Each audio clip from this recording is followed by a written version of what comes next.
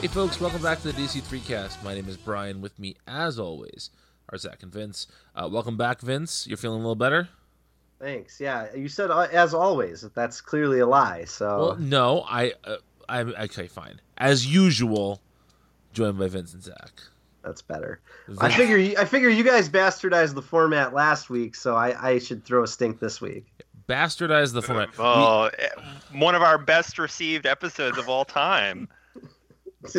Yes, I've already cried on separate different occasions thinking about how much praise you guys got for that episode without me. Look, it's not my fault they're creating a best podcast ever award and giving it to us for that episode, okay? It's just... I guess, I could just leave the show, I guess. No. You could find another third or just be the DC2 if that's what everybody wants. I understand. No, we don't want that at all. I know when I'm not wanted. We just want you to acknowledge our success, that's all. Congratulations. Thank you. All right, anyway, we are back. Back as the tricycle that we are to talk about Millennium. Now, this is the third in our crisis management series, as I've been calling it. This event started in January of 1988, and was written by Steve Englehart and illustrated by Joe Staton. And what the fuck is this, guys? No idea. I mean, where it's horny. It's kind of racist. While also being weirdly progressive for the 80s. It's I don't know. It's nonsensical. It's long. It's maybe the worst event crossover I've ever read. Yeah. Zach, it is everything that you just said. Okay, here's the thing. To have this actually be some kind of a discussion, I think, I'm going to be fair to it that it's not all bad. There is some good stuff in there, but I think everything Zach says is true. This kind of is a big piece of crap, but I will say I think it had its head in the right place in a lot of ways, and yet it completely bungles basically anything that it tries to do well or tries to be interesting about, You would think it was written by Barf Sacco Crumbo. It's so bungled. Oh, jeez. Yo, bungler. Yeah. Yeah. So can I give you guys my log line I thought of for this book? Sure. It's as if Jeff Dunham found a Grant Morrison outline.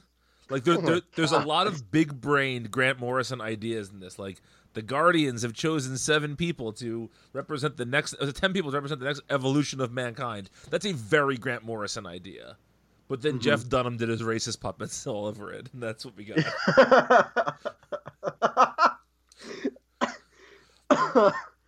Nothing in here is as bad as Ahmed the Dead Terrorist. I mean, some stuff's pretty close. Okay. Well, here's the thing. So we should talk about Millennium, kind of the basic intent of this series, if I'm understanding this correctly, was to inject a certain amount of diversity into the DC Comics publishing line that wasn't there before, and they kind of wanted to do it all in one fell swoop to give it literally an injection of like 7 or 8 new diverse characters, right? Right. So that's what I mean by there being good intent, because I think that's always important. I think that it's important to have stories like that, and I think the idea of this, I don't really want to get in too much into the whole like SJW, anti-SJW argument, because I'm very much on the pro social justice side of things, but like I just don't want to rehash all that. But I guess what I'm saying is, like, these stories are important, but I feel like Millennium is the exact wrong way to do it, and it demonstrates why it's important to have diversity in the talent pool rather than just the characters.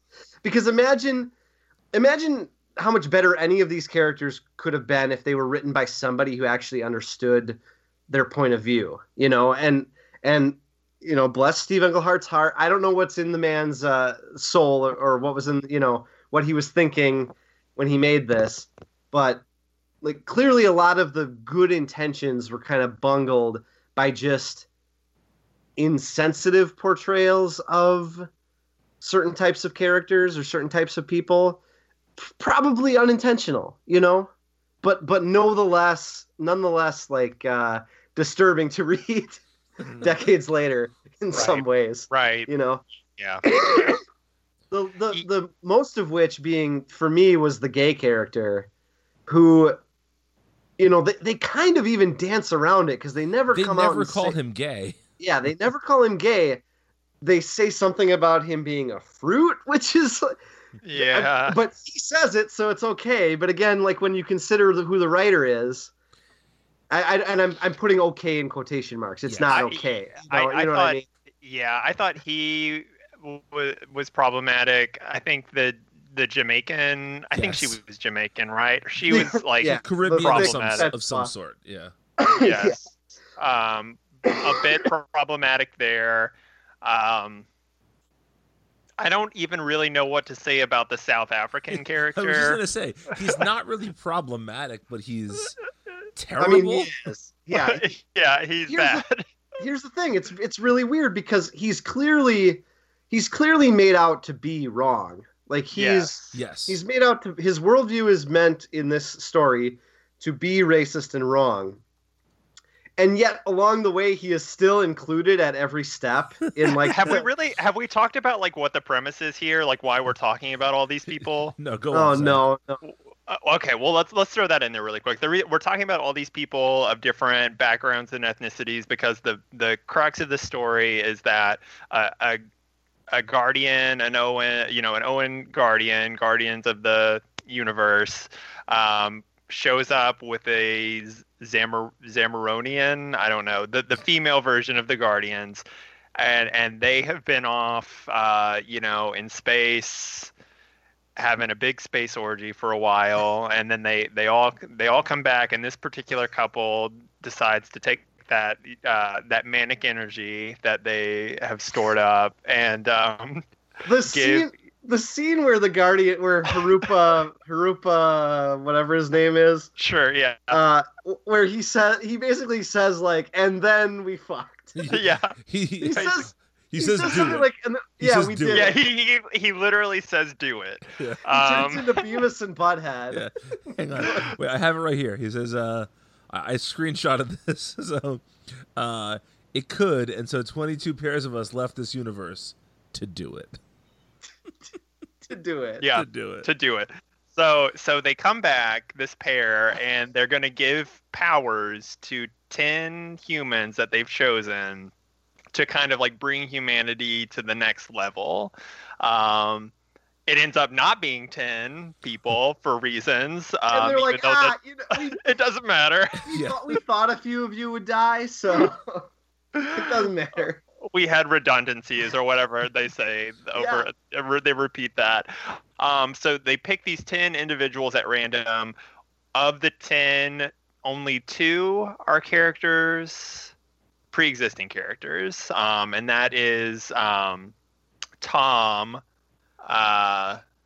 aka Pie Face. Who's an old Green Lantern like sidekick essentially. Yes, played by Taika Waititi. Yeah. Yes. Yeah. In the 2011 Green Lantern movie.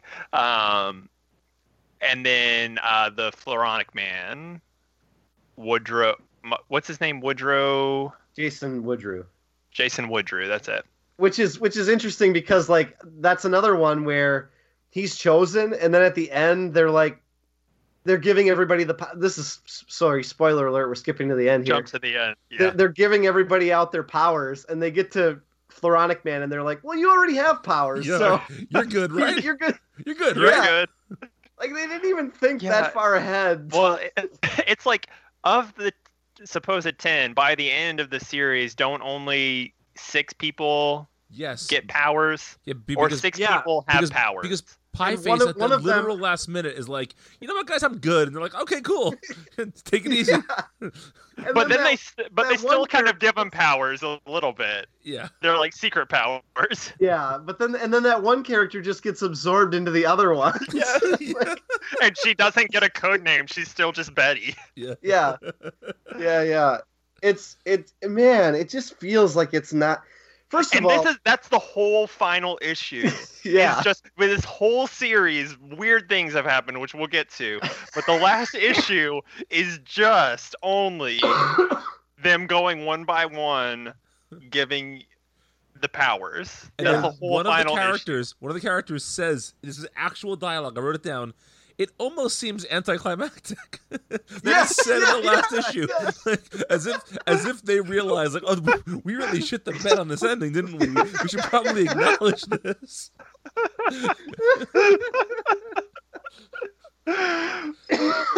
But, it's really funny how relevant this series is right now. And it's very funny to me, like, now, knowing what I know, that Bendis used the Millennium name in relaunching the Legion series, considering not that Legion is connected to Event Leviathan, but it's funny that Millennium pops up right as he's bringing the Manhunters back into the DCU.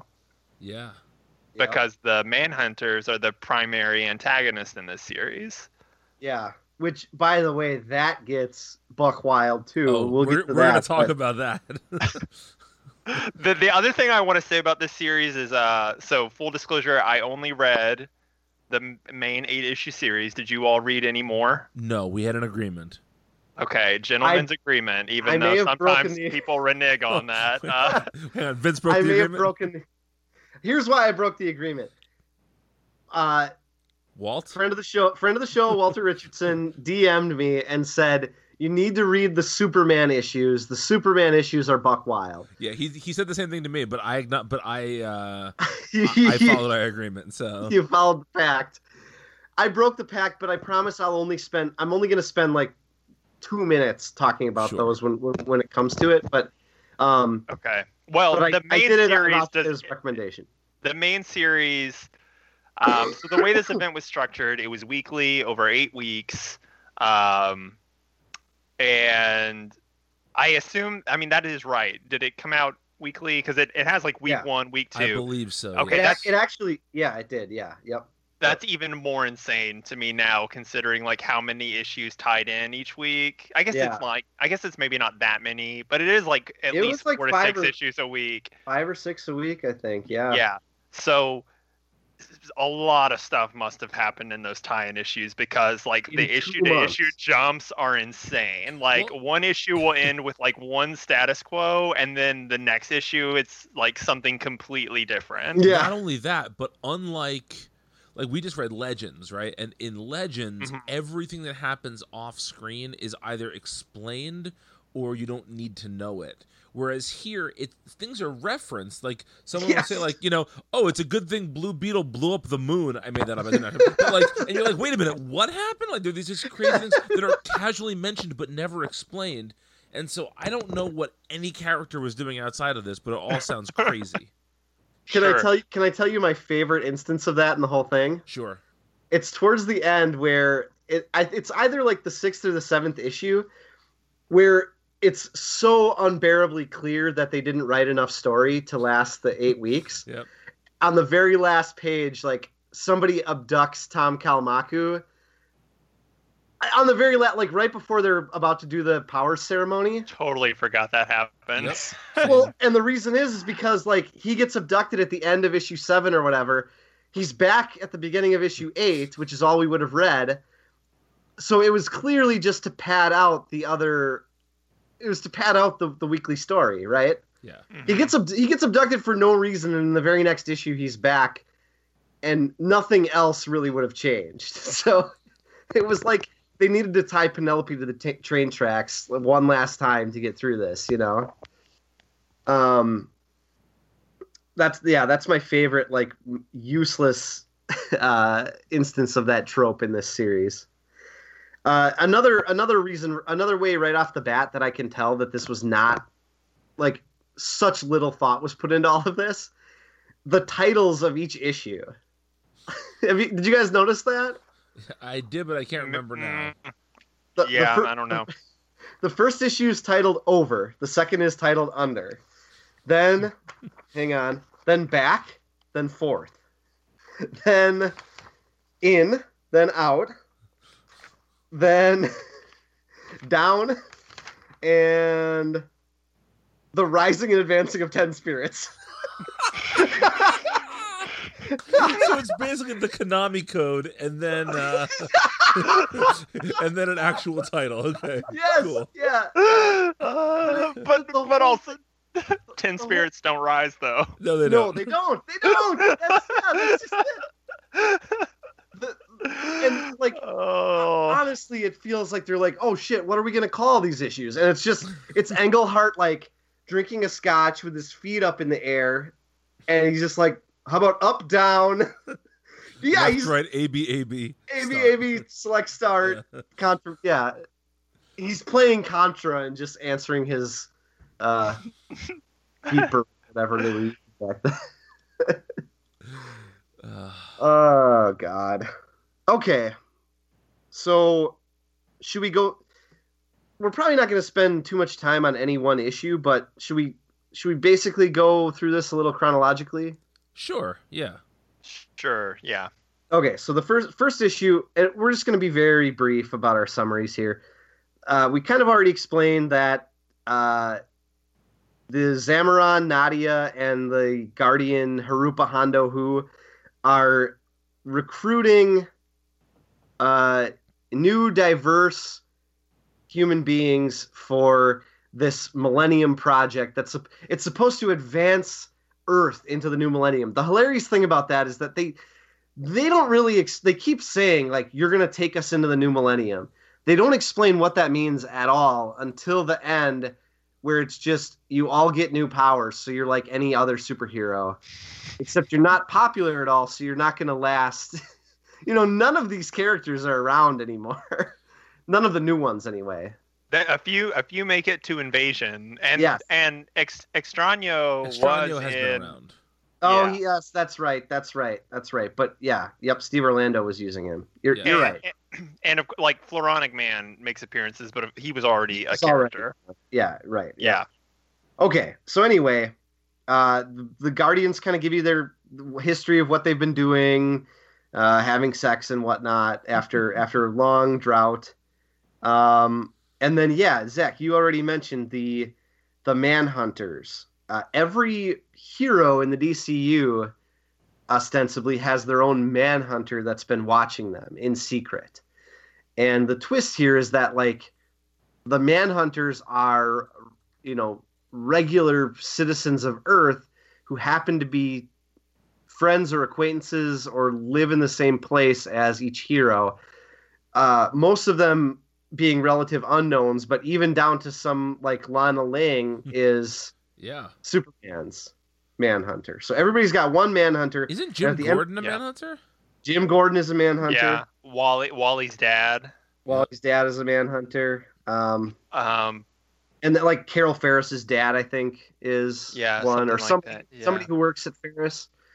Yeah, and then like you have certain heroes who side like with the Manhunters or seemingly see. Okay, so I'm getting ahead a little bit, but like, I'm glad you brought that up. Well, like Booster Gold in this, I don't understand what was happening. Like, I don't know if I was supposed to know whose side he was on. Just reading this series. Yeah, I feel like he changes sides so many times. I don't know. I don't know which side he was actually a part of. Right. Well, and then at the end, he's like, I was faking the whole time. But like, he's basically doing Lex Luthor at the end of Superman 2. Yeah.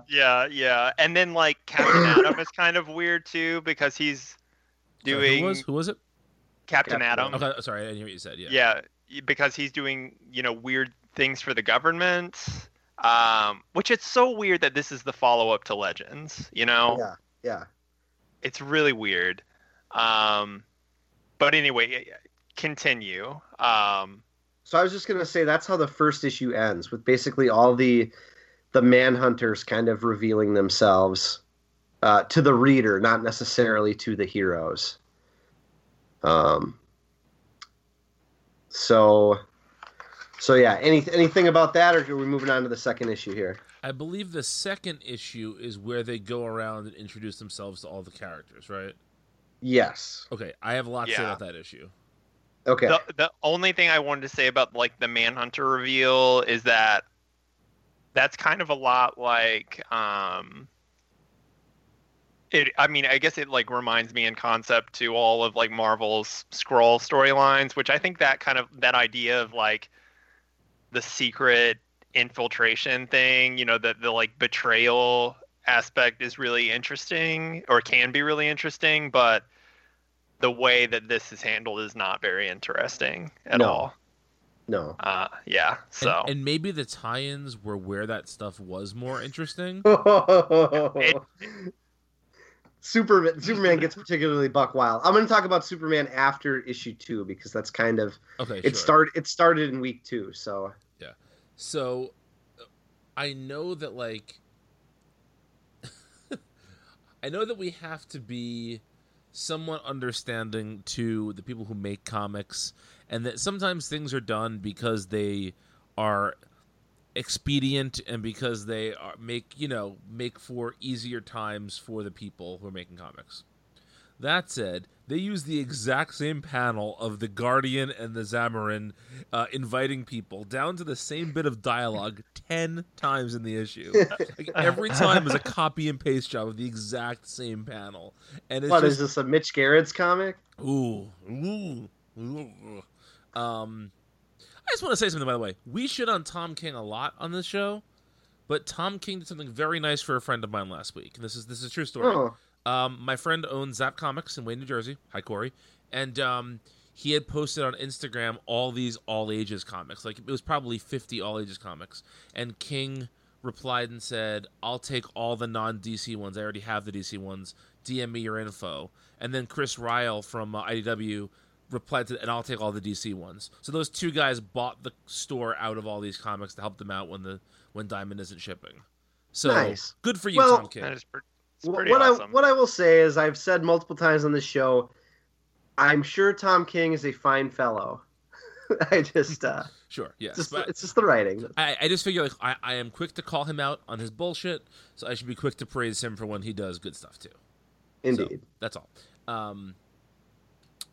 What were we talking about? Oh yeah, the same panels over and over again. But it felt like there are some movies that have like very purposely they use the same dialogue multiple times to get a point across, but usually that happens 2 or 3 times, and then you sort of see like the last sentence of it or whatever, so it's not repeated, but it's the exact same panel with all the dialogue you got all 10 times, and you don't gain anything storytelling wise from showing that panel over and over again.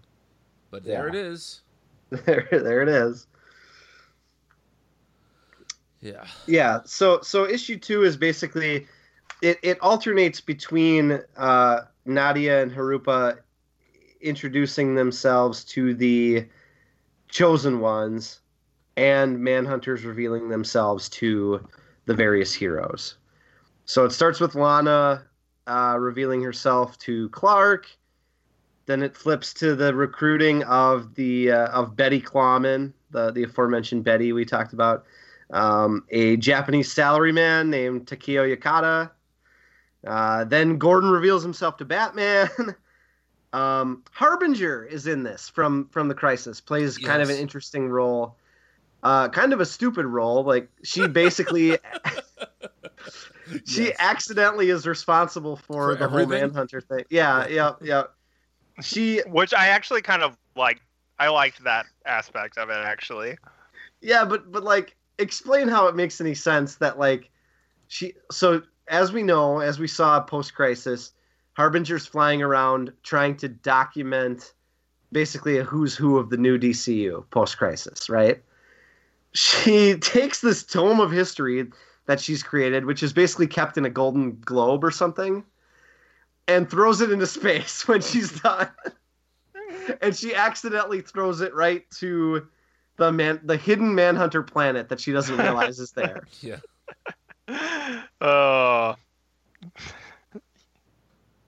And I actually don't even remember the relevance of that. Like, why does that matter again? I don't even remember. Because that's how the Manhunters were able to find out the secret identities of the superheroes to then place Manhunters on each one of them. But that also doesn't make any sense because, like, she just did that, like, what, a month ago? No, it was like 3 months ago. Okay, No, exactly. I'm kidding. No, I mean, well, first of all, it's like, I believe, so if I'm not mistaken, and this is never really explained in the comic very well. Walt claims it was explained in the tie-ins a little bit better. It seems like Lana Lang, I'm just using Lana as an example, right? That she was not a Manhunter since birth. That That she was brainwashed at some point. It could have been recently, but that people near these heroes were brainwashed in the not too distant past. Well, except, like, Wally mentions that his dad was a Manhunter since, like, before he was born. I mean, You guys are gonna flip when I explain this. Go ahead. Okay, all right. So the Superman tie-ins to this reveal that I'm probably gonna fuck this up a little bit, but please forgive me. I'm gonna essentially get the overall point correct. In Smallville, there's a doctor who sees Clark in one of the first tie-in issues, the Superman tie-in issues, and he says to him, Clark Kent, I remember you having appointments with you, but you're the only baby in Smallville in my entire 45-year doctor career that I didn't deliver myself. He just randomly brings that up as a non sequitur when he sees Clark. And then you find out that that's because the real neonatal doctor of Smallville was assassinated by the Manhunters, and a copy was put in his place, so that every baby that doctor would deliver for the next 40 years or whatever would get a Manhunter implant put in, so that someday they would all be activated as Manhunters. Every baby in Smallville, except for Clark, because he wasn't born there, obviously. Then wait. Just time out. Wait. No, I have Okay. I have a relative. Okay, I have a question that's important here. Yep. So, is the implication that every obstetrician in the country had this done, or did they know Smallville was special? And is this after Clark already landed there? They knew that Smallville was special because they saw Clark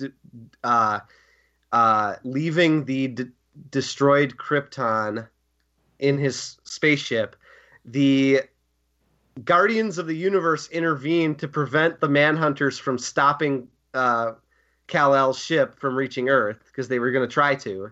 But they saw that he landed in Smallville, and so that's why they sent the Manhunter to replace the Doctor there. Okay. That's insane, right? Yes. Okay. Even more insane is that every adult person in Smallville, so everybody who was already there when the Manhunters first sent the fake doctor down,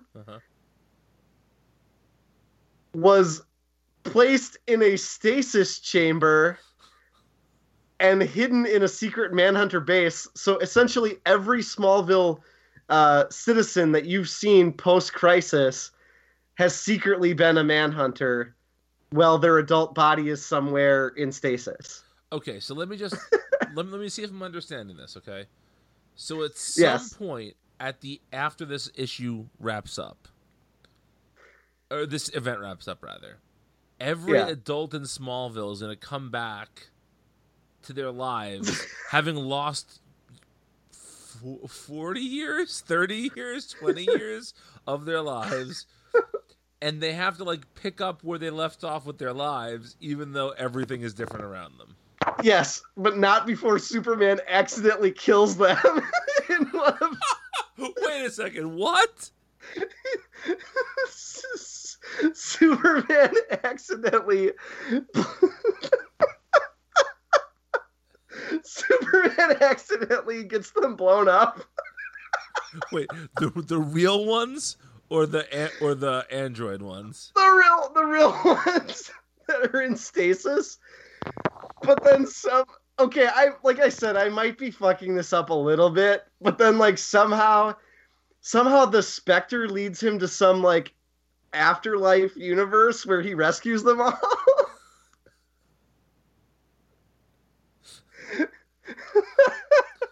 That's insane. So Superman kills a town full of people. It's twisted. But then saves them. Yeah. And it doesn't matter at all. Does anybody remember this? So that sounds weirdly similar to the Legend Superman tie-in. Yes. Where Superman kills a bunch of people and then forgets about it. They that's right. At that time. They make him forget about it. Yeah. Yeah. Whereas here he kills a bunch of people and then he just gets the chance to undo it. Zack Snyder was actually a visionary. he only had Superman kill one person. Oh man. Wild. Well, so like I don't know which issue we're going to get to this, but this isn't, I mean, Superman, this is wild. You don't get any of this from the main series, but Superman does go off for a while in this series, and I don't actually remember if it's like explain what he was doing. Maybe it was all of this, but then he comes back and Batman has like saved the day, and Batman is like, I'm so glad I fixed all this and you didn't do anything and I'm better than you. Yes. Yep. Which is so weird. Yeah. Yeah, he's like, I'm glad you weren't a part of saving this. They are very much in Batman v Superman mode. Yeah. Zack Snyder was a visionary. Oh, I guess this happened before all of that, but maybe Zack Snyder was just adapting Millennium. We didn't realize it. Maybe so. Post presaged it, really. Yeah. Okay, so the real thing with all the people of Smallville dying is that also was a simulacrum. So, wait, like, Superman only appears to have killed everybody, but it's really just another Manhunter trick to try to, like... Hang on a second. So Superman goes to a, like, deep fake afterlife? Yeah, yes.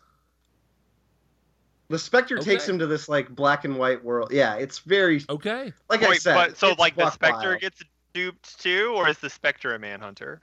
The Spectre is like showing him the truth, but of course the Spectre is always like speaking in riddles or like you know what I mean. Gonna spect. Yeah, he can never come out and like tell it. He can never come out and tell the heroes what's actually going on. You know. Yeah. This is wild. There's also saying stuff like I can't get involved too much. And like, but Spectre, get involved. Like, okay, I will, but I shouldn't do this. And then he gets involved, and before he can do anything of substance, he goes, "Sorry, can't do this," and he leaves. We'll talk about that more when we get to Invasion. Yes, we will. Yeah. Okay, the one last Superman tie-in I want to talk about is Superman number 14, where do you know the part in Millennium? We'll get to it, but like, there's a part where Superman and Hal Jordan like absorb everybody's life force. Yes. The whole issue is about what happens after they absorb his life force, and it's basically a big drug trip. Well, so that's another thing where like that happens in an issue, and then the next issue, they've already done it. It's fine. Yeah, it's back to normal. They brought him back. It's back to normal. Yeah. Okay. So yeah, issue 2, they're introducing all these characters. We see the Peruvian man, the very stereotypical gay Peruvian man. Yeah, there's a Russian who gets murked right away. Yep. Yeah. And then also a Middle Eastern woman who gets murked also. Yes. Yep. Not so much murked as just killed by an angry mob. Yes. Yep. And they also introduced the aforementioned colonialist South African racist man. Just truly a despicable character. Yeah, a very despicable character. And like we already said, the comic never condones his actions, and is pretty clear about him being a villain.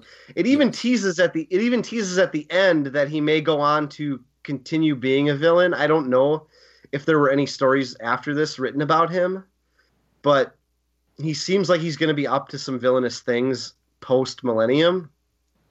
But the weird thing about it is that like he says all these awful things issue after issue, and they're still like, well, yeah, you got to be part of our future too.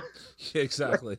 There's no like, hey man, get out of here. I mean, to be fair, a couple of the heroes are like, this guy's a creep, but the Guardians are like, we picked him, sorry, you know. Yeah, so no logic behind why the Guardians picked these people. And like at one point they mentioned that Terra of the Teen Titans was supposed to be a pick, Yes. but she is already dead. Yeah. And so they're like, number one, they're like, oh, how did we not know that she's dead? And then they're like, oh, it doesn't matter. We have alternates. Yeah, she's completely replaceable. Did she die in Judas? Contract, yes. Yeah, Judas Contract. After getting that's booked by Deathstroke. Yeah, right. Yeah. Yeah. I think regarding the South African guy, I think at one point Harupa says there's actually good people on both sides, so that's how they justify this. Zach, you said something about how there's really no reason for any of these people to be picked. Yes. Right? Okay. I wasn't going to bring this up, but it's kind of like it's, you know how like characters like Carol Danvers or like Kamala Khan, there are people that are just like, oh, those characters didn't earn their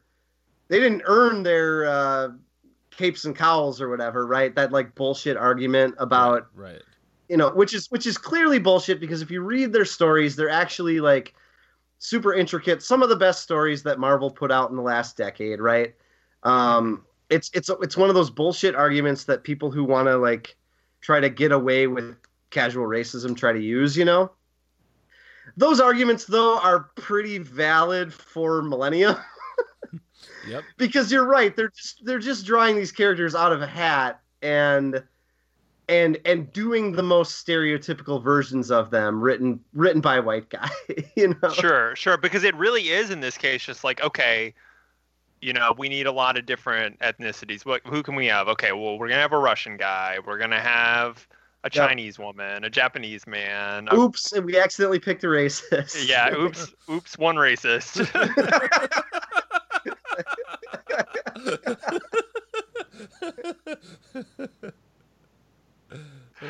Yeah. Like, I don't want to lend any credence to that argument at all, but as I said before, like Millennium is like the one Mirrorverse instance of this, where it's like, okay, this is clearly the intent may be good, but like nothing about the execution is pure or natural or makes any sense at all. Is that fair? Yeah, that's fair. 100%. Because they're not characters really. They're not. No.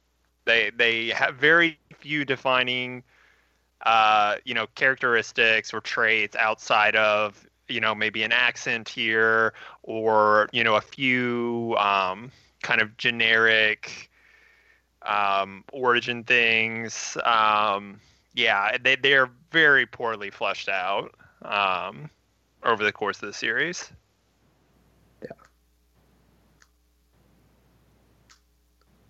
One of the things I thought of too is how much more interesting this would have been if they tried to pull in, and I know that maybe the idea is that like not all heroes wear capes #, but like there are Russian superheroes, there are Asian superheroes.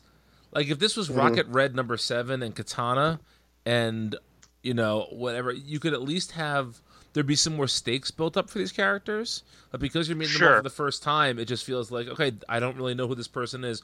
All I know about them is their ethnicity or sexual orientation, and those things are so broadly drawn that it's not... I don't feel like I know anything about this character. I feel like all I know is what the writer thinks about this group of people. So if you took pre-existing characters, I mean, I guess Tom is the one example of that, and he's the one we spend the most time with because we know who he is. Mm-hmm. But that's also, you also don't want to, because that's also like an argument that people make. It's like, well, why don't you just use characters you already have? Well, the world needs new characters too, new diverse characters too. I'm not saying this is a great solution, but I'm saying it would help with some of the problems of this series. Yeah. Well, and it would go ahead, Zach. Well, I was just going to say it would be another thing if these characters then did go off to have, the success, or, maybe that's unfair, but even like not necessarily the success, but at least the attention given to them that like Kamala Khan had or Miles Morales had, Sure. Yeah. These characters were created and then dumped pretty quick. This is like new age of heroes. Yeah. Oh, yeah. Or very much. Or insert any of these things here. Yeah. Sure. I was going to bring up Far Sector as an example of like, there's a character that was brand new, nobody knew anything about, but first of all, like, you were given you were told they were a Green Lantern, and you were given this great costume design right off the bat. So, like, 2 months in advance, people could kind of get excited about the potential of that character. And then, like, immediately, and of course, a lot of this is due down to her being written by N.K. Jemisin, right? But, like, right off the bat in issue 1, you get a better sense of her character than you ever do with any of these characters, And yeah, it's down to who's writing it, but also just the care that editorial is also putting into it, Yes. Yeah. It doesn't feel like there's a lot of care in this story for that. Sure. I will say there's an interesting thing that I noticed here, and we'll talk about it, when we get to Invasion as well. Legends was a very like US centric story. It was like very much about like, it wasn't about really like Earth's heroes. It was very much like the United States heroes. And I wonder if it's just like the fact that Justice League has kind of moved into its international incarnation, but this is a series that's DC in this era seems very interested in a global focus as opposed to a US centric focus, which is pretty interesting to me. That's a good point. Yeah. There's some real Doomsday Clock vibes with that angle too. Yes, big time. Yeah. Which I would say like now, I mean, we are obviously, well, I don't know what it's like to be alive in the late 80s. I don't really know how globally minded most Americans were, but I feel like comics now, it's kind of a given that you will deal internationally, but I kind of feel like we are still sort of American centric when it comes to Cape Comics. Oh yeah. Less so, like, I mean, I guess just like by the very fact of having a international Justice League at the time, it kind of precluded them to be more global in their storytelling, which would be kind of cool to come back to again. We need a new JLI that's not written by Dan Jurgens. Sorry, Dan. Yeah. Isn't that who wrote the New 52 one? Yes. Okay. Yes, Yeah. sir. Yes. Godiva in that. Yeah. Godiva. Ooh. Hubba. More on that when we get to Invasion too. Next week. Yeah, for sure. Yeah. We keep teasing this like we're doing a 2-part episode, but we're not. We're not. No. Okay. So issue 3. Issue 3 is kind of more of the same. It's a lot of like the new characters dealing with whether they feel good about joining this Millennium Initiative. It's also about the Manhunters starting to hunt these characters down. Right. It's I must say one of the memorable scenes from this thing, and I don't mean it in a negative way. There's a few memorable negative ones, but is when Wonder Woman encounters the racist South African. Because I think that is the perfect character to put up against a guy like that. Because she's fairly disgusted by him. Yep. And so I thought that was one, like, if you're going to have this, oh man, if you're going to involve this racist character for some reason, I think having Wonder Woman rebuke him is, that was like one of the few good parts of this, I thought. Yeah. Sure. Oh, this is also where we're told that with 10 choices they allowed for attrition. We thought some of you might die, so yeah, but other than that, not much memorable from issue 3. Ronald Reagan shows up. Man, Ronald Reagan is like the 8th most used character in the 80s from DC Comics. He's in so many of these books. They need to bring him back post Rebirth. Yeah. while he comes out of the the Tempest Fuggernaut thing, carrying Reagan on his back like Yoda. I brought him back, guys. Yes. And he's asking everybody if the trickle down happened yet. Yep. It didn't. I'm gonna stop myself. Okay.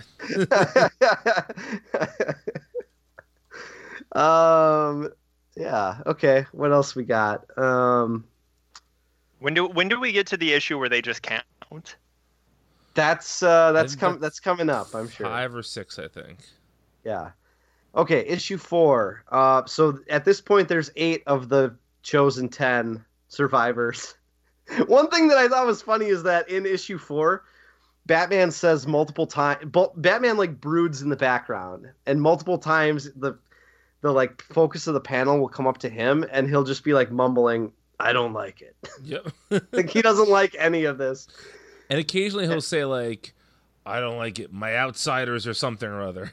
Like he'll casually mention that he has another team, yes. but not really talk about them at all. Just mention that. I think it's in issue 3 actually, where we see Metamorpho turn himself into a giant parasailing kite. Yeah, and then I think he dies. And then he dies. He does die. Yeah, he does die. Metamorpho in this point is like half the Metamorpho we know and half Plastic Man. Yeah, like making himself into stuff. Which is weird because they'll both be members of the Terrifics someday. That's true. Yeah, look at that. This is also the issue where Mark Shaw joins things again, bringing up like the Event Leviathan, Mark Shaw, Manhunter. Except here he's Privateer at this point. This is where the Suicide Squad gets involved. It's funny, this issue 2 is where the 8 surviving chosen ones are told that this is their last chance to leave or reject the mission, which we see is not true because as you mentioned, Tom Kalmaku at the end is like, forget it, peace out. Yeah. And they're like, that's fine. Yeah. Yep. They're like, oh yeah, okay. No harm, no foul. We thought you might say that. Yeah. They really are like, they're almost like cult leaders, except extremely like. Oh no, they're not. It's a cult. Yeah. Yeah, it is. Yeah. But they're not trying to keep anyone. You know, they're like, no, they're like, no, we get it. We're weird. We understand. They're very chill about all of this somehow. Yeah. Yeah. Okay. Well, that's enough of issue 4. Issue 5. This is where issue 5 begins with Nadia and Harupa saying, "We are going to explain the universe to you now." And boy, do they! Like after reading this issue, we all really understand the universe, yes, right? True. We all have Stephen Hawking level understandings of the machinations of the universe and the cosmos. Well, we know that 1 and 2 become 3. Yes. 3 becomes 4. Mm-hmm. 4 gives way into 5, right? Yeah, I believe that's correct. Yes. The amount of hippy dippy bullshit. Oh, it is lazy. I mean, it sounded like I was joking, right? But that is basically the dialogue. Like, yeah, they just talk in numerology and don't explain any of it. Yeah, but because it's a 20-page comic, you get like 2 pages devoted to each number. Yes, essentially. Yes. and there's so much dialogue that you as a reader feel like you're supposed to be understanding it. You know what I mean? Like, yes. Yeah. I'm not saying Steve Englehart's not a good writer, but this is not good writing. A good piece of writing that involved something like this would have them begin with the numerology, and then they would have it like just very minimal, if at all, in the background, so that the reader understands that they don't really need to understand it. You know? Right. In some way, the writer would take the focus off of it and just get across that the characters are absorbing whatever this nonsense is, you know. But I really feel like there was something in the '80s, and I know this just from watching FX's The Americans. But Zach, have you seen The Americans? I've watched a little bit of it. Okay, so maybe you haven't gotten to this yet, but at one point, like, there is a self-help seminar that some of the characters go to. And it's very hippy-dippy type stuff, where it's like it's almost like an evangelical gathering of people, but it's not religious. It's it's like self-help or like numerology or cult of personality type stuff, right? Mm. This feels so 80s in this way. Like I'm convinced that Englehart read a book or something that was about like the numbers 1 through 10. He went to like a one-day conference in a ballroom of a shitty hotel. Yeah. And this is all cribbed from his notebook. He tasted 100 different wines and cried into a shaman's arms behind a waterfall. Well, you were gaming. It's a drill tweet. Thank you. Can I, before we get too much into issue 5, can I just point out one thing I noticed in issue 5? Yeah. So, Englehart does this a lot, but there's the funniest instance of this is in issue 5. He'll have 2 characters having a conversation. So, like, Vince is talking to Zach, and Vince says to Zach, it's a good thing that we both didn't get the coronavirus, and then Vince is thinking in his head, but what if I already have it? Like, characters are talking and thinking at the same time throughout this entire book. Like, it's always, and it's almost always contradictory thoughts where someone's saying something, like they're basically saying, like, they're expressing confidence and then expressing doubt in their thought bubble, right? But the best example of this is Superman is flying, and he's about to land, and he's by himself. This is incredibly important. He's by himself. And he says out loud that burst was just Guardian activity, performing some sort of demonstration down there, not another Manhunter attack. And then he's thinking, this business with the Manhunters has opened my eyes to a lot. Like, why is one thing said out loud and one thing thought? And then it goes on, the whole page is in his mind, he's thinking things, but then the last panel he thinks I, and then it says, what? Like, there was just no reason for any of this. It's so weird. That sounds like something the Tick from the Amazon Tick series would say. Yes, exactly. But I just feel like in the 80s, and Englehart's really guilty of this, the thought bubble was used to try and give characters depth all the time, but it usually just makes them seem schizophrenic because they're expressing totally different thoughts out loud and in their heads. Mm-hmm. And the back and forth jerking of characters in the plot, like you said, Brian, from one issue to another, the status quo will seem to completely change because we didn't necessarily get the greater context, but also, like, even if we did, that's still an incredibly short turnaround time, right? Right. So beyond the dialogue, this story just feels so schizophrenic too. Like it's just like things are just going back and forth constantly and not in a way that necessarily follows like a logical or satisfying, narrative pattern. Yeah. Yeah. No. Anything else for issue 5? Let's keep going. Zach wants to. No, because here's the thing: we have to take a break. So I was going to take a break now. Yeah, I just think issue 5 is the whole of it is just basically this like ayahuasca journey. It's like peyote induced vision quest. Yeah. We can take a break. Johnny Cash to show up with a fox and or coyote rather, and speak to them. Yeah. Yep. All right, so let's take a break, and when we come back, we'll finish talking about this piece of shit. Hello, we're the hosts of the Multiversity Manga Club podcast. I'm Emily. I'm Zach. And I'm Walter. Each month, we pick a manga to read and discuss among ourselves. Past books include Monster, A Silent Voice, And Pokemon Adventures. We also look back on the past month's installments of Weekly Shonen Jump, discussing the highs and lows from the Viz anthology. We've even discussed notable manga adaptations like Netflix's Death Note. At the end of each episode, we announce next month's book club pick so you can read along with us. We're always open to suggestions for future books as well. So join us on the first Friday of every month on multiversitycomics.com, Apple Podcasts, or your podcatcher of choice. And we're back, and I almost call this Armageddon, which is not for 2 weeks. Millennium, number 6. Go for it, Vincey. Okay, so this is where the heroes start chasing the High Master, who is the leader of the Manhunters. He's like the gigantic Manhunter.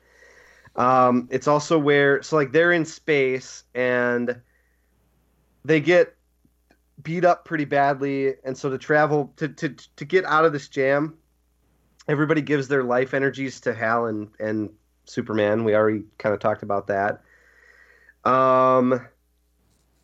The chosen ones with the Guardians are basically like they're doing like transcendental meditation. Basically, at this point, they're the Beatles in India. I don't think any of them wrote any music as sublime as Mother Nature's Son or Rocky Raccoon, though. So.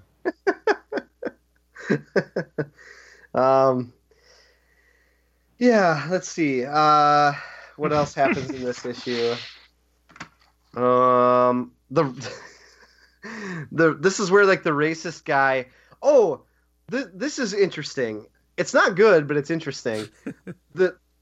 When the chosen come out of their like transcendent states, the South African racist guy is basically like, this is all bullshit. he basically says, you guys are all SJWs, I'm leaving. Because he talks about, like, it's interesting because he talks about how he was in the transcendental state, and he sees how beautiful and simple and unified the future could be, and that's wrong. You know? He's like, objectively, this is all very good, but you know, that's not the way the world is, so. Nor is it the way that he wants the world to be. Right. Like he's basically saying, like, yeah, I could see the point for this, but no way. Yeah, I mean, he's totally, he's like the, oh boy, I don't want to name any names, but there are people out there who are like, look, you know, the idea of free healthcare for everybody sounds great, but instead you got to be crushed under the, you know, under the heel of capitalism. Yeah, under the heel of capitalism type thing. You know, like, he basically becomes like a Alex Jones figure because he starts ranting about the globalists. Yeah. Yeah. At one point. So Jon Stewart gives him a knockout punch, I think, towards the end of this issue, and they also, for no reason other than to extend the story a little bit, they discover that the Manhunters were actually not coming from space to invade Earth, but that they were in the Earth's core. Yes. Which, again, makes no sense, but okay. Okay, issue 7. This is where they enter like the ocean floor. They go into the rift in the Earth's crust, and they find the Manhunter's lair, and they have their big fight, right? this is where Booster does his like double cross. Yep. And the heroes of Earth that we know, like Superman and the Green Lanterns and Wonder Woman, they're all the ones who are like fighting the Manhunters and beating them, while the Chosen People are still hibernating at the Green Lantern Citadel, right? Yeah. Oh yeah. So they beat the Manhunters. Everybody returns for this ceremony for the Chosen People, and this is where at the last minute, Booster grabs actually the Chinese. There's like a Chinese diplomat. Booster grabs the Chinese diplomat and flies away on the last page, and then in the next issue, like they're just back. So I didn't read the tie-ins. I don't know why Booster did that, but it's like the ping pong storytelling that we endured throughout this thing. Yep. Okay, but I know you guys have been wanting to talk about Millennium number 8, the rising and advancing of the 10 spirits. Which, admittedly, is a great title. It's a great, if not completely non-factual title. Yes. Yes. So hang on. I'm actually going to pull up my issue of this. Okay. So that we can get a deeper beat here. I will too. Okay.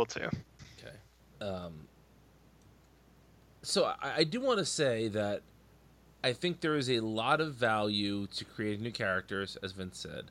There's a lot of value to creating diverse characters. There's a lot of value to a lot of this, and this issue is probably the least offensive in terms of how they handle all these different characters. Not that it's not offensive, but it's the least offensive of it. But like I had read this like a week and a half or 2 weeks ago, and just opening up and looking at it now, so much of this is offensive just from the first page or two.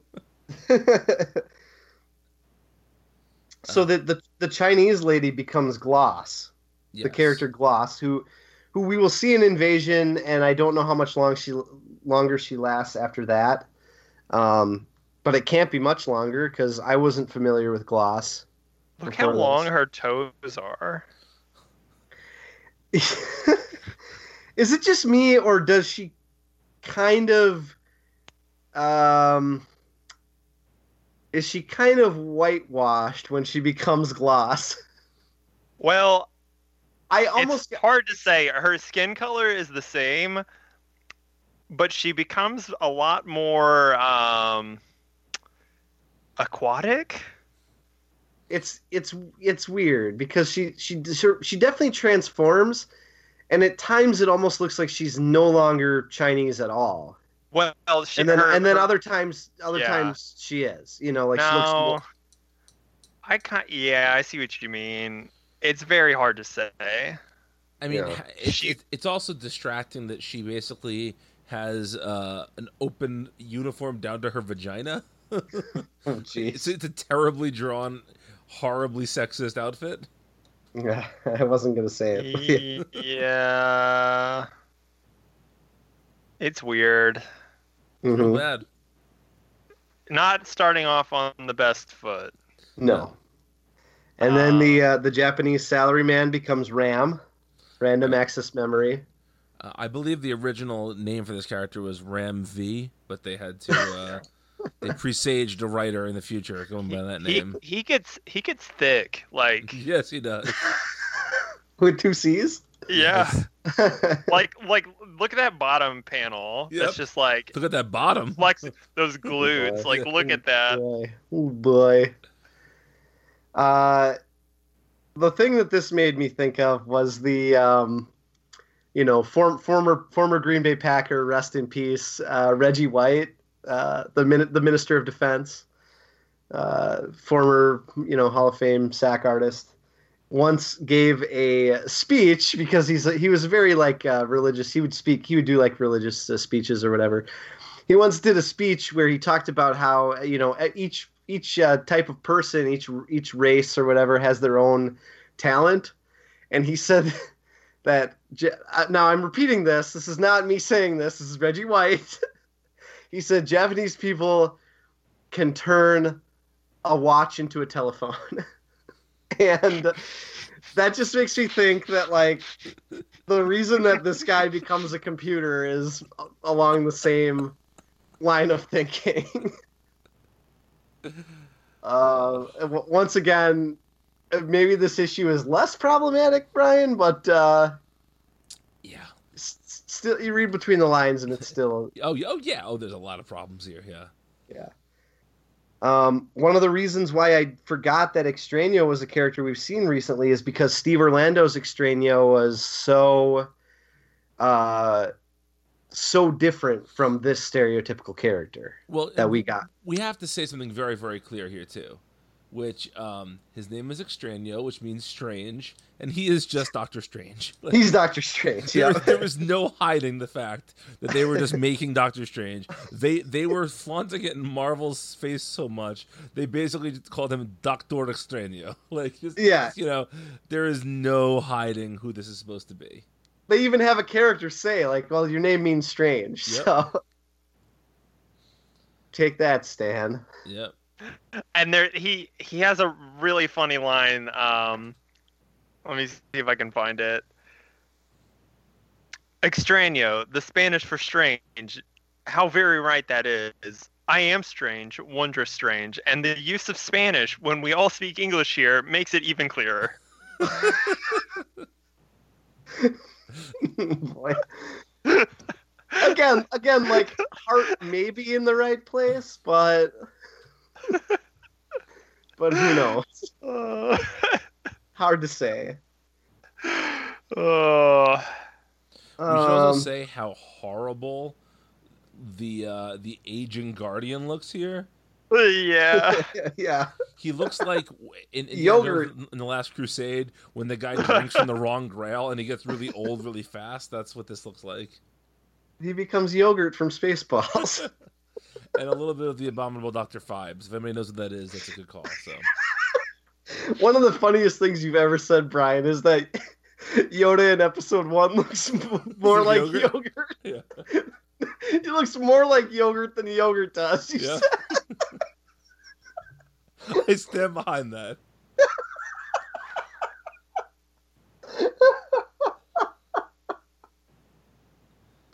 Okay, all right. So then we get the character that just gets absorbed into Extraño. Yep, Betty Clawman. Uh-huh.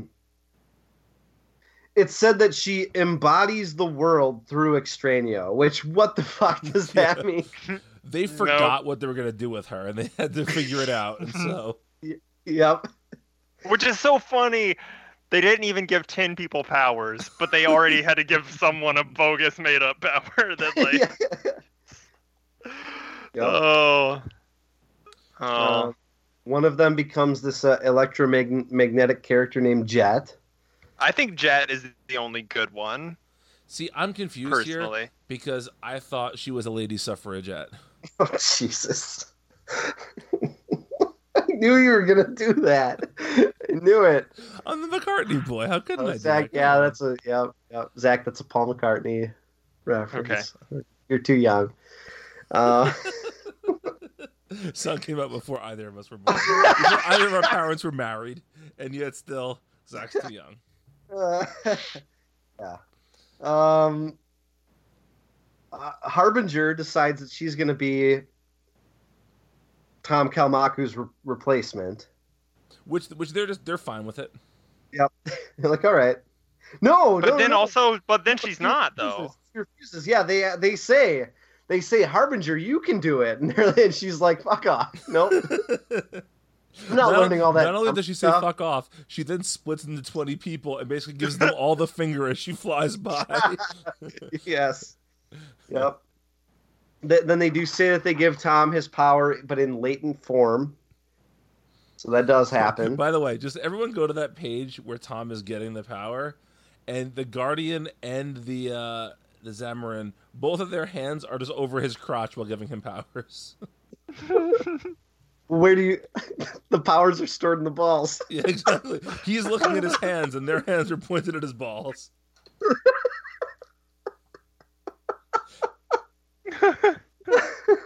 Oh, God. Okay. Okay. Then we get the scene of the racist colonialist guy. Now with a cape. Now with a cape, yeah, he definitely leans into like the Doctor Doom. Not like he's going full on Nazi here. Yeah. And he basically teases like, I know their secrets now, so I'll be able to watch them and stop this or whatever. But again, I don't know if that's ever paid off on. I'm looking that up now. I feel like he might have been the villain of the New Guardians series. Okay. Boy, I'm making that up. Can't wait till I have to read that for my thing. Yeah, and then Harupa and Nadia, having completed their life's work, rot away and die instantly before they see if any of this pays off at all. Yep. And we should mention a character we see on this page is the really creepy looking, the Green Lantern character who was in, like, was he dead? Was he in stasis? And now he just kind of barks. You know what I'm talking about? Yes. Yep. The one who looks like Warlock from Yes. X-Men. Yeah. Which I really thought that they were going to make him a Guardian, but they didn't. Yeah. I don't know why he shows up if not for that purpose. Yeah, on this last page, where is it? Where is the anticlimactic thing? It said somewhere in these last few pages. I gotta find it now. Well, it's Jet. It's Jet on the double page spread. She says, well, I'm not going to read the patois that she says it in, because that would be problematic. But she says, it seems sort of anticlimactic now. And then Bruce has a great line where he says, I'd thank God for that if I were you. There'll be plenty of new climaxes in the days ahead, which is basically like Rodney Dangerfield at the end of a movie saying, hey, everybody, we're all going to get laid. Yep. Oh, see, I thought it was, I read it as, that's what the money is for! Oh, but you never say thank you, Brian, for all the work we do. That's what the retweets are for. Yeah. What retweets? That's what the tractors are for. Thanks. Yeah, and that's it. The Millennium has come. They're ready for you now. Yep. The final words of this thing. So there was one thing I wanted to bring up that I have not read enough Infinity Inc. to know, and I really should have included Infinity Inc. in my JSA read through, but I haven't been doing it. Why was Mr. Bones rhyming like he was Etrigan? That's part of his character. That's the Director Bones isn't that now. No, not in the most recent incarnation. Is that Director Bones? It is, yes. That's not a different character? No, it's not. No. Oh, okay. I thought it was in the early like a different... JSA stuff, they talk about how he was part of Infinity Inc. and how he killed the original Star Spangled Kid. Yeah, same character. Yeah, but he has been known to rhyme before. I don't think he does that anymore because I think somebody decided it was redundant with Etrigan. With Etrigan, you know. Yeah. But I'm sure I've seen that elsewhere. Actually, they may have even, like in the New 52/Rebirth era, they may have paid lip service to that, like as a joke or something, even though he doesn't do it all the time. Like I feel like there was an issue where he gets like disoriented and he starts rhyming or something like that. I don't remember that at all. But I'm not saying you're wrong. I just don't remember it. Yeah. So I just know that it looks like the New Guardians made their last appearance in an issue of Green Lantern in 1993. Like these New Guardians. 1993? Yeah. Okay. Well, it's about time for them to come back. Yeah. Not really. So the one thing we didn't really talk about in all of this is the art. And I think, frankly, like, I don't want to rely on saying this too often, even though I do think, like, it tends to be something that event books are guilty of or crossover events are guilty of. I just think it's kind of just okay, standard, workman-like art. You know, Yes. Yeah. there's nothing unexpected here artistically. When you compare it to even just the Superman tie-in issues that I read, which featured art from John Byrne and Jerry Ordway, among a couple others, maybe. It feels less special compared to even those. It does. You know, John Burns is so kind of like exciting and jumps off the page, and Jerry Ordway is doing some really interesting stuff in his tie-ins. But you know, this stuff is just, you know, no offense to Joe Staton meant, but it's just very standard workmanlike. Like, this is what you would describe as like house style DC at the time. Yes. This is just classic mid-'80s, mid-level DC stuff. I will say that, like, presumably he got to design a lot of new characters, and I think, like, not really many of them turned out very well. I hate to say it. Like, again, I think it relies a little bit on stereotypes and visually, you know, and like you said, Brian, with the very odd gloss costume. I mean, some of that is just, unfortunately, female characters of this era were almost always drawn in weirdly sexualized costumes. Oh, absolutely. Yeah. One of the things I did want to talk about that this book does is it brings almost every character in the DC universe in for a panel here or there. Like, Deadman shows up, the Challengers of the Unknown show up. Like, throughout these 8 issues, you do get a pretty good sense of sort of the overall DC universe. And I like that in an event. I like when you get to see sort of how it's touching on all these different corners. But we don't get a lot of time with anybody, really. Right. I have an answer for the Director Bones thing. Okay. He stopped speaking in rhyme when he became director of the DEO. Okay. Which happened in JSA. I think it was Jeff Johns' JSA It run. was, yeah. Yep. So yeah, there you go. I guess he had to become a professional. Yeah. All right, guys. Any last Millennium thoughts? Well, I know Zach just can't wait to stop talking about this. Yeah, I can't. We've talked so much longer than I expected to about this awful book. Sorry. It's fine. All right. Well, thank you all for listening. We'll be back next week with Invasion, and we are only reading the 3 Invasion issues because they are 80 fucking pages each, and so we have stuff to do. We can't be reading all these other comics, but I think the Invasion conversation will be a very different conversation tonally than this one. Yeah. Oh, it will. Yeah. Until then, you can find 2/3 of us on Twitter. I am at Brian Needs a Nap.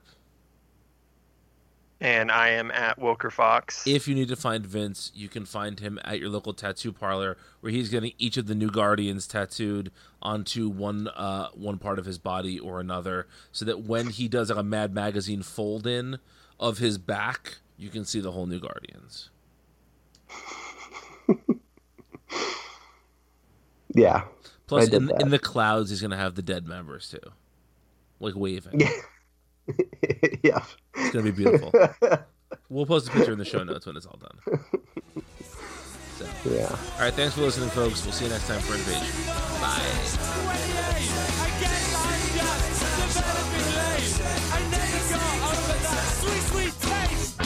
Bye. There's a scene where basically every Michael Keaton but the real Michael Keaton has sex with his wife within like an hour period. And the wife is Andy McDowell. Yes, and of course. Bless her heart. Yeah.